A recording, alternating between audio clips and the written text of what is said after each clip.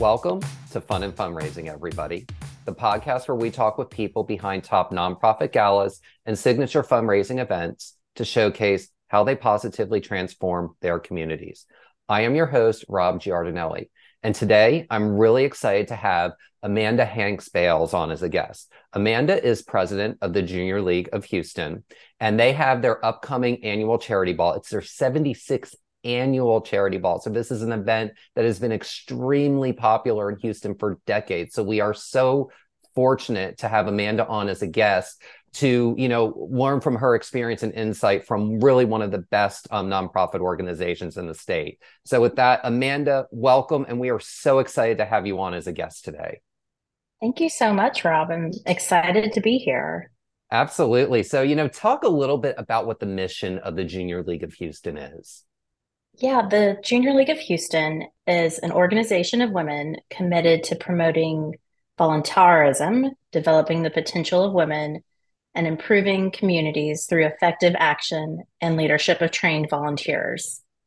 Um, and I like to say we do magic in the walls of our building where we train our volunteers to be the best agents and stewards for the Houston community. And then we unleash them into the wild and let them do all of the amazing things they do at nonprofits across our community, which is what we are really good at. I love that. And actually, Yeah. when we get a little further into the interview, we'll definitely talk a little bit about, the volunteerism part, because you all really do Yeah. that in a way that really is kind of next level.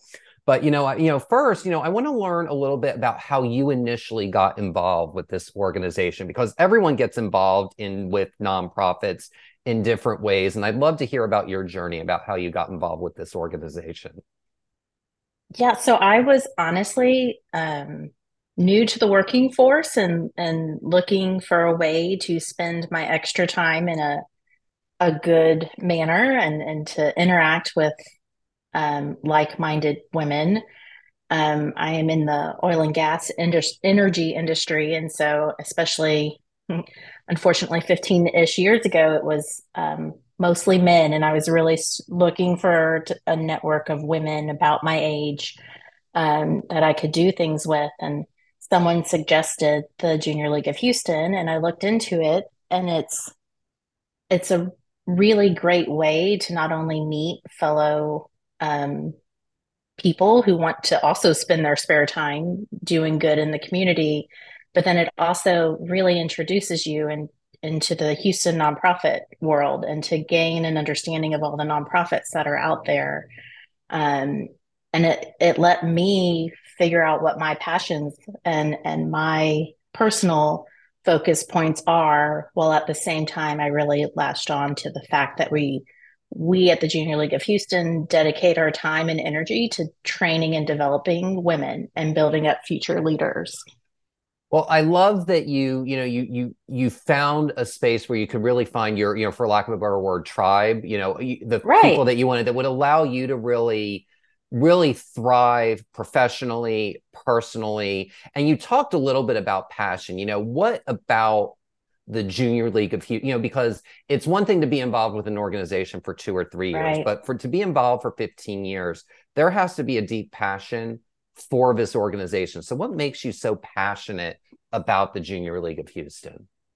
What I love about us as an organization is that we have something for everyone. So no matter where you are in life, um, we can give you an annual assignment, or we call them projects or placements that can meet your needs at that time. So it really lets you grow and develop as a person, and your relationship with the Junior League of Houston continues to grow and develop. And maybe there's a year where, you need to do 60 hours every for a year, same Tuesday night shift at whatever organization, and then maybe there's a year where you can give a whole lot more time and you want to dive into a leadership role. Um, and what really got me hooked with the Junior League of Houston is that it started letting me develop skills before I was developing them professionally. So I was managing volunteers before I was really managing people at work, or I was attending budget meetings before I was really responsible for a budget in the real world, as we like to say. So it gives you a space to really train and develop. And if there's something you like doing or don't like doing, or if you want to focus on public speaking, like I can give you a placement that would be great for whatever skill set you're looking to develop. So, in the last 15 years that you've done this, what is a skill about yourself that you didn't realize that you had, but doing these volunteer, these volunteer engagements, you've learned, you know what, I really have this, and it wasn't necessarily something you thought that you may have thought you had like when you first entered the professional world or first entered junior league. Yeah. I've been told I'm a good public speaker, and that terrifies me because it is not a skill set that I would say I love doing. But then again, I have no problem standing at our podium and talking to a room full of 300 women. So I think the public speaking is easy when you're talking about something you love. So that's probably why I might be good at it here. And then I'd also say I've really learned how much I love, I don't like the word managing, but working with people and figuring out what makes them tick. And how you interact with one person is not necessarily how you interact with someone else, and understanding their motivations and how to get the best out of someone. And that's especially towards my later years here at the league. That's what I try to spend my time doing is mentoring, sponsoring, really encouraging the what we call the pipeline of leadership, so that we have decades and decades of future leaders being developed here. That's amazing. And one thing I want to talk about, dive just a little bit more deeply into is like when you were talking about, placement and placing people in different aspects, of the, of various organizations. Can you talk a little bit about you know, how the organization does and works with other nonprofit organizations? Because it really, sometimes people have, the perception that, my nonprofit's my nonprofit, and it's very different from the business world. Partnerships are really needed for, all the nonprofits to kind of live together. Yeah, we work with 32 community agencies, and that means we place volunteers at those 32 agencies. And so we have worked with each of them to develop a placement or a program there that meets the needs of what that particular nonprofit needs, whether it's, the Children's Museum of Houston or Texas Children's Hospital. Um, I can, don't ask me to name them all. I will miss one, but I would never do we, that. But Children's Museum of Houston actually has been on this podcast, and they're a oh, wonderful wonderful. organization. They are. So our placement there is overnights. So we send volunteers that meet with a group of middle school aged girls, and they play, and we try to make it fun learning right throughout the night. And our volunteers spend the night at the museum with some really cool younger women, so or younger girls. So it's a fun. Anyone who does that placement finds it very rewarding, and we've had a long waiting list for that placement for many years. It almost sounds like it's like, like when I was a kid, there were things called lock-ins, where like you were Mm-hmm. basically kind of in a space. It basically, it sounds much like that. That is what it is. I can understand why it's a waiting list. There's that nostalgia of when you were 13 again. You bring Exactly. your bag of Sour Patch Kids, and you are just happy to be Mm-hmm. there. So I totally get and totally get and understand that. Now, you had mentioned, there's like about 30 different organizations that you all Mm-hmm. support. 32, I think is what you said. Talk a little bit about how Junior League of Houston selects the projects and the organizations that it decides to support. Yeah. We like processes and procedures here. So there is a process and procedure for everything. If we are looking at introducing a new agency to our community program, we normally start them out through what we call community initiatives. So they get researched, studied, interviewed, and then we we try to look at what is that agency needing from volunteers, and then can our volunteers meet that need? Um, with keeping in mind that, 90% of our membership work outside the home, right? So we're looking for things that we can do in non-work hours, just making sure the expectations and needs for each agency and us as an organization can be met. We generally try out um, uh, an agency by doing a couple, like possibly a year of sample shifts, so that it's not necessarily a full-time placement for our volunteers yet, but we're testing the waters and getting the feedback from our volunteers. And then if the feedback is good and the agency has the same opportunity to give us feedback too, we then parlay that into a new partnership. So it's definitely a process. It doesn't happen overnight for us here, but it's created relationships. We have 40 plus year tenures with some of our community agencies, if not longer. Once we're partnering with you, we feel confident in the mission of that nonprofit, and hopefully that nonprofit feels the same way about us.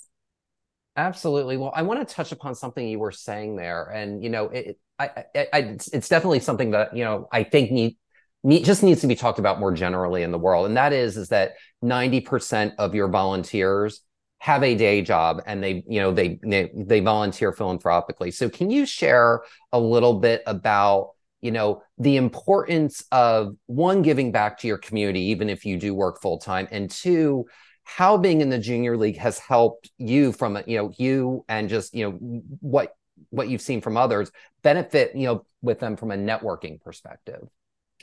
Yeah, I think I call it's the mindset of I have to versus I get to. And anytime I serve in a volunteer placement that is having direct impact with our community, it can take a bad day and turn it into a good day really quickly. And there's a certain level of perspective you gain by putting the needs of the community above the needs of yourself. And it turns out like, oh, I have to go volunteer to, oh, I get to go volunteer. Um, and I think you have to experience that once, and then you get hooked on community service once you have that perspective shift. Um, as for what the Junior League of Houston has done for my personal network, my husband likes to joke that I have a friend for everything.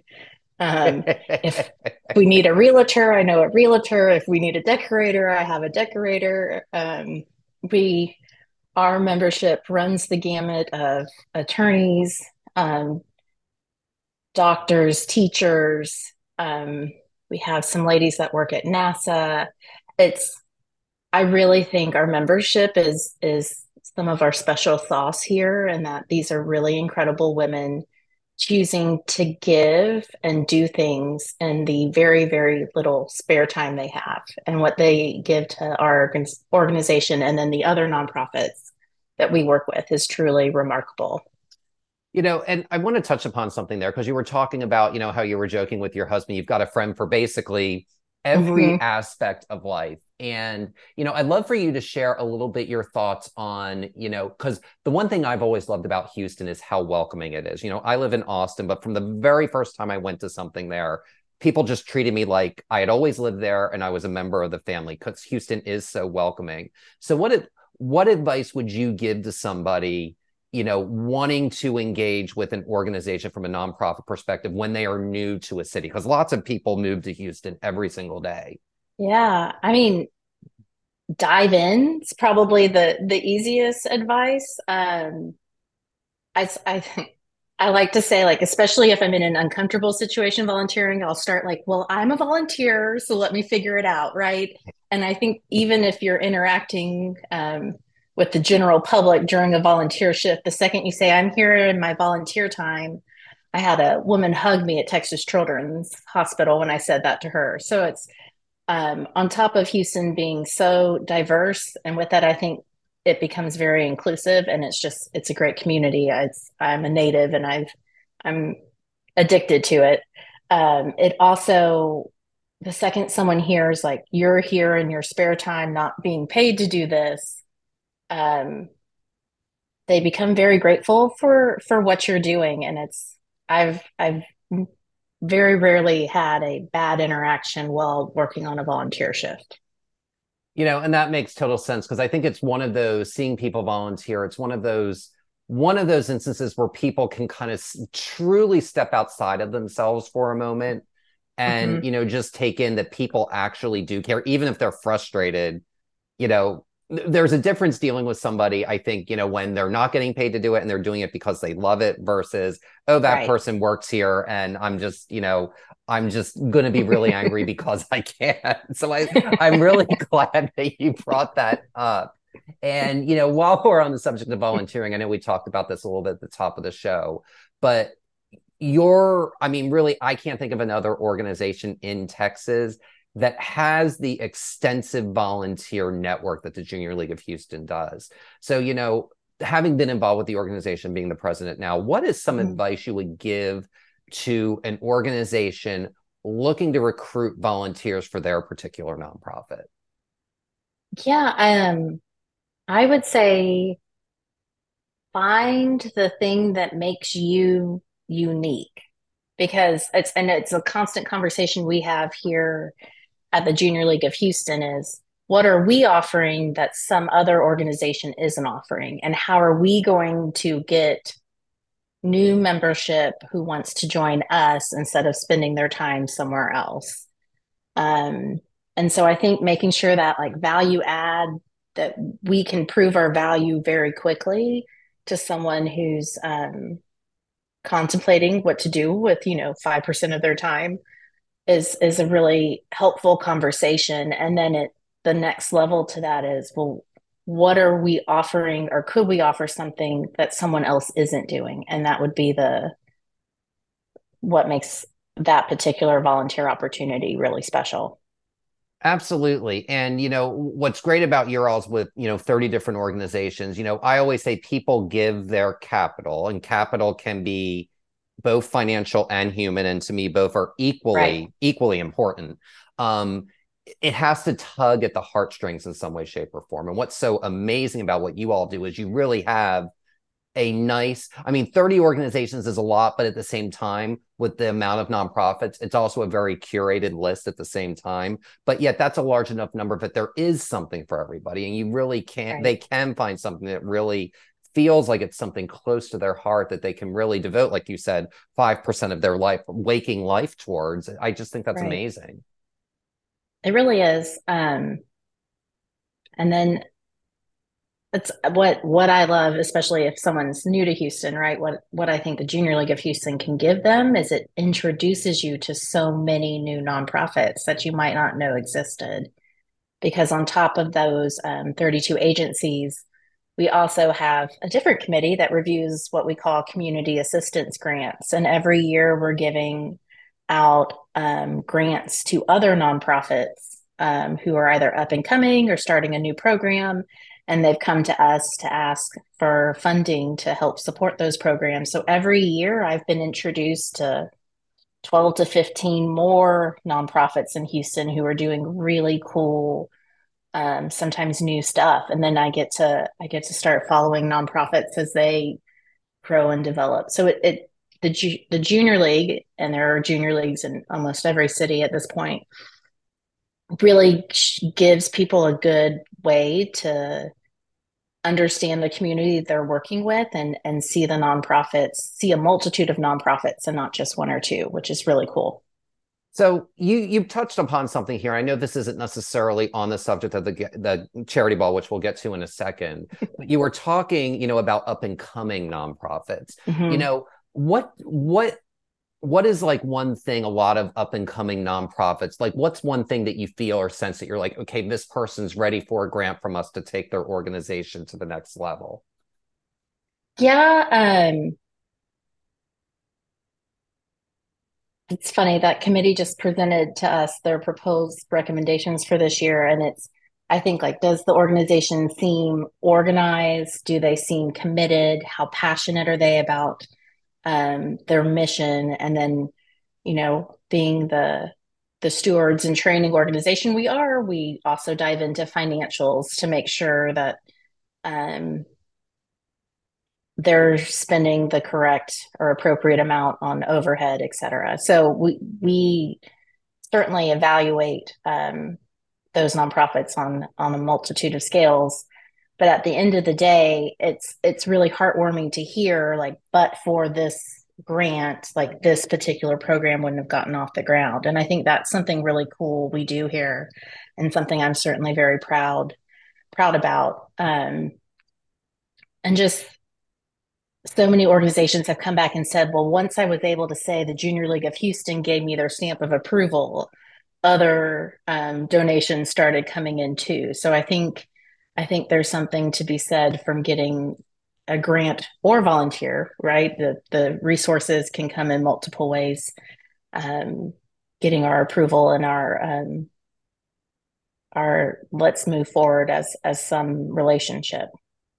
That's great. And I love how you almost kind of describe that like a three-legged stool, that it's a mix of Yeah, passion on one leg, organization on one leg, and stewardship on one leg. And if you're up yeah, and coming, one screw may be tightly bolted in, the other one maybe needs, that's where the Junior Leagues grant can come in. It's kind of that wrench to tighten the screw on that leg so that you're a fully rounded three-legged stool, and you've kind of got the elements, but you can have all the passion in the world, but the passion has to come with organization and being able to impact as much people as possible. So I love how you yeah, explain that, all the way through. And that, kind of leads us to, the fundraising aspect, which you all do with the charity ball. And I know 76 years, I mean, that's incredible. There's very few organizations that, can say that. And I know it's been one of the Houston's top social events for really decades. So, what is the secret, you think, for an organization to really create a large, devoted following that has people continually coming back year after year after year? yeah. We try to create an experience for our members, and then for their friends and family, and then for our donors and supporters. And we try to make each year a little special, each year a little unique, and then really hone in on the mission of our organization. And I think once people see the mission in action, which you can at our charity ball because it is being run by a team of 50-ish volunteers, on top of, I think we say, over 150 volunteers touch it in some fashion, but then we have 50 volunteers dedicated to it. You see the volunteer training in action at the ball itself, which is really cool. And it's interesting that you bring that up, because that's the one thing coming out of COVID that I have consistently noticed is people are still willing to give, but they definitely want to see their money in action, or they want to see where the money is going. And to Mm-hmm. be able to see people see and donors see the volunteers and kind of the work that they do in front of them really can compel them to give and give more freely, the next year, because they had a great experience at it. So I love how you incorporate that aspect of it into the event. Right. Absolutely. It's what makes us really special, is what I think. I think so too. And one of the other things I love about Junior League events, regardless of the city that you go to, is oftentimes they have this multi-generational feel, because the Hmm. parents are there, the kids are there, sometimes the grandkids are there. How do you think that multi-generational aspect creates this really welcoming environment at the gala so anyone can feel welcome when they walk in the space? Yeah, I mean, we try to accomplish that in a multitude of ways. I think we're fortunate because our membership spans from ages 23 to 80 plus, right? So we're really lucky to have a membership base that's that um, generational. And so I feel like once you volunteer with our charity ball once, you get hooked and you want to come back. We have a really cool thing happening this year. Our decorations chair happens to be the daughter of a past charity ball chair, and this is the 25th anniversary of her mom's charity ball. So there's just this cool thing happening where it's, a generation is passing it on to another generation. So I think we're largely lucky that it's our membership base drives some of that um, differences and appealing to multiple generations. But then we also really try to offer it's a 3 night event. And our first night is cocktail and past hors d'oeuvres and not a seated dinner. And so we're trying to offer different price points to people who want to support but maybe can't commit to a larger dollar sign table. And it's our way of one engaging with our members and introducing them to the fundraising event in and of itself so that they can buy a table next year if they're interested. And then it's also, we use that as a way to introduce, prospective members to our organization. And then same with coworkers, friends, families. Like you don't necessarily have to commit to the high level donation to experience what we call Charity Ball Weekend. I love that you create that, especially for people that are newer, and especially if you're newer to a city, because the Right. one thing, and I'm not from Texas. So the one thing that I've always found fascinating about Texas is how philanthropic and giving it is. So to not be from Texas and be plucked into it, not that it's this isn't a bad way at all, but it can take a little bit of time to kind of get used to that. But I love that you Mm-hmm. offer those more entry level experiences so people can kind of ease into it and understand what it is, and then they come back more engaged, Right. at another level. It's almost kind of like mirroring how your volunteer program works in a lot of Right. ways, that it allows people the ability to get involved, and then their involvement can grow as they grow. And I think that's really cool how you all do that. Yeah. I can tell you my progression was I probably started volunteering at Charity Ball because I wanted to see it. And then a year or two later, I started going to Thursday night. And then a year or two later, I was like, okay, I'm hooked. Let's go Saturday night and do the big shebang table experience. So it's fun because again, like I said, with our volunteer opportunities, it can morph with your life and what you can or cannot commit to in any given stage. And I think it also lets us reach out to some of our older membership and say, hey, do you want to come Thursday night? Like we're starting to engage with some of our older members, trying to see if they're interested in coming back and experiencing Charity Ball all over again. Well, I love that you all are so smart in bringing that up, because one thing that I've seen, and I've been doing, the Texas social scene for about 13 years now, is people cycle off and cycle on just because of whatever life is throwing in the way. It could just be they're Right, caring for a parent. They've got 3 children that are of a certain age, and they've just got to devote their time to that, the spare time that they right, have to that. But I love that you are thinking about that, and there is a way to re-engage, because I have seen people time and again cycle out of stuff for a few years, and then they come back with gusto and a vengeance, and they're ready to conquer the world right. all over again. Yeah, exactly. I love that. So, you mentioned earlier the decorations chair, and I just think that's so cool that, Hmm. she's doing it on the 25th anniversary of, her mother actually chairing the event. But you always do, the Junior League of Houston's one of the very best, I think, at coming up with innovative themes for Charity Ball. Tell us a little bit about this year's theme. Yeah, we never repeat a theme, so we're very proud of ourselves. I think it's probably one of the most stressful time in the chair's job to figure out the theme. Especially Um, 76 years in. right. I got the list and I was like, I don't know how we're coming up with something new. We're gonna make it happen. So this year's theme is Enchanted, an evening once upon a time. And we have let's say mini themes within each of the nights. So Thursday night cocktail night is Into the Woods. Friday night is A Tale as Old as Time, and Saturday night is A Midnight's Dream. So it's letting us put something um, a unique spin on each night's experience. But the theme in and of itself is I can read you our spiel. Do you want me to? Go for it. Yeah, our charity ball chair came up with this. So close your eyes and imagine the light mist from a quiet rainstorm on the petals of a wildflower amongst winding willow trees and moss covered stones. Imagine fireflies dancing across the night sky of twinkling stars in the moonlight. As magical place and fortress of dreams is the Junior League of Houston. Its roots run as deep as a tree in a meadow and provide strength and support to all who are in need. The words building a better community are inscribed on each woman's heart and brought to life through their actions of voluntarism, education, training, and more.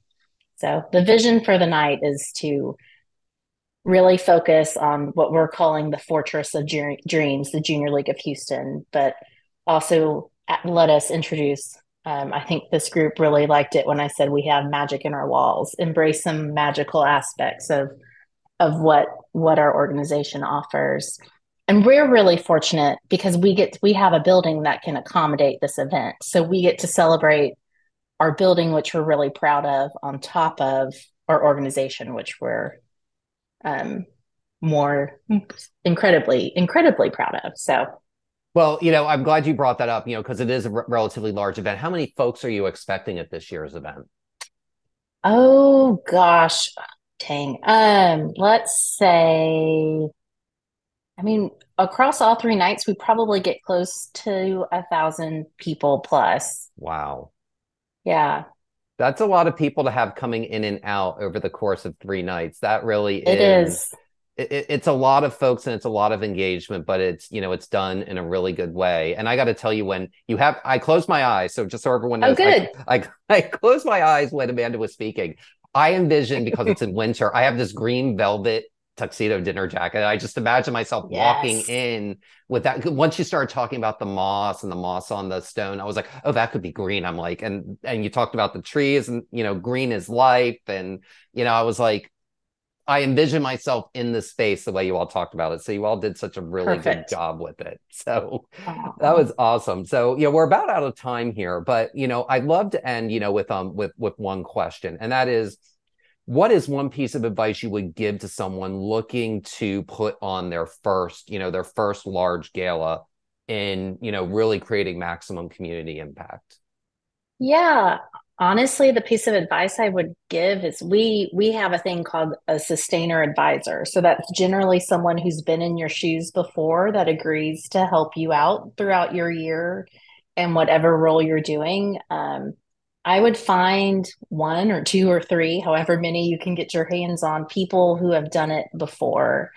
And I feel like at least I've been able to leverage my advisors to be like, this is where you should be spending your time and energy. Maybe not over on this detail over here, but this is what caught me off guard my year. And the more I think you can learn from the people who've done it before you, the better off you will be. That's the perfect answer. And it really kind of ties into what you were talking about network wise and networking Mm-hmm. wise is that, really nonprofits are really about lifting others, and people in that space have a large heart. Allow other people's hearts to make your heart Yes. bigger and just, expand the love. And then that way, you can offer the advice someday to somebody else who is sharing theirs. Yes. So I thought that was the perfect answer. And I think the Oh, perfect good. way to end this conversation. So, Amanda, thank you so much for joining us today. Thank you. And the Junior League of Houston's 76th annual charity ball will be from February 1st to February 3rd, 2024 in Houston, Texas. For more information, please visit jlh.org.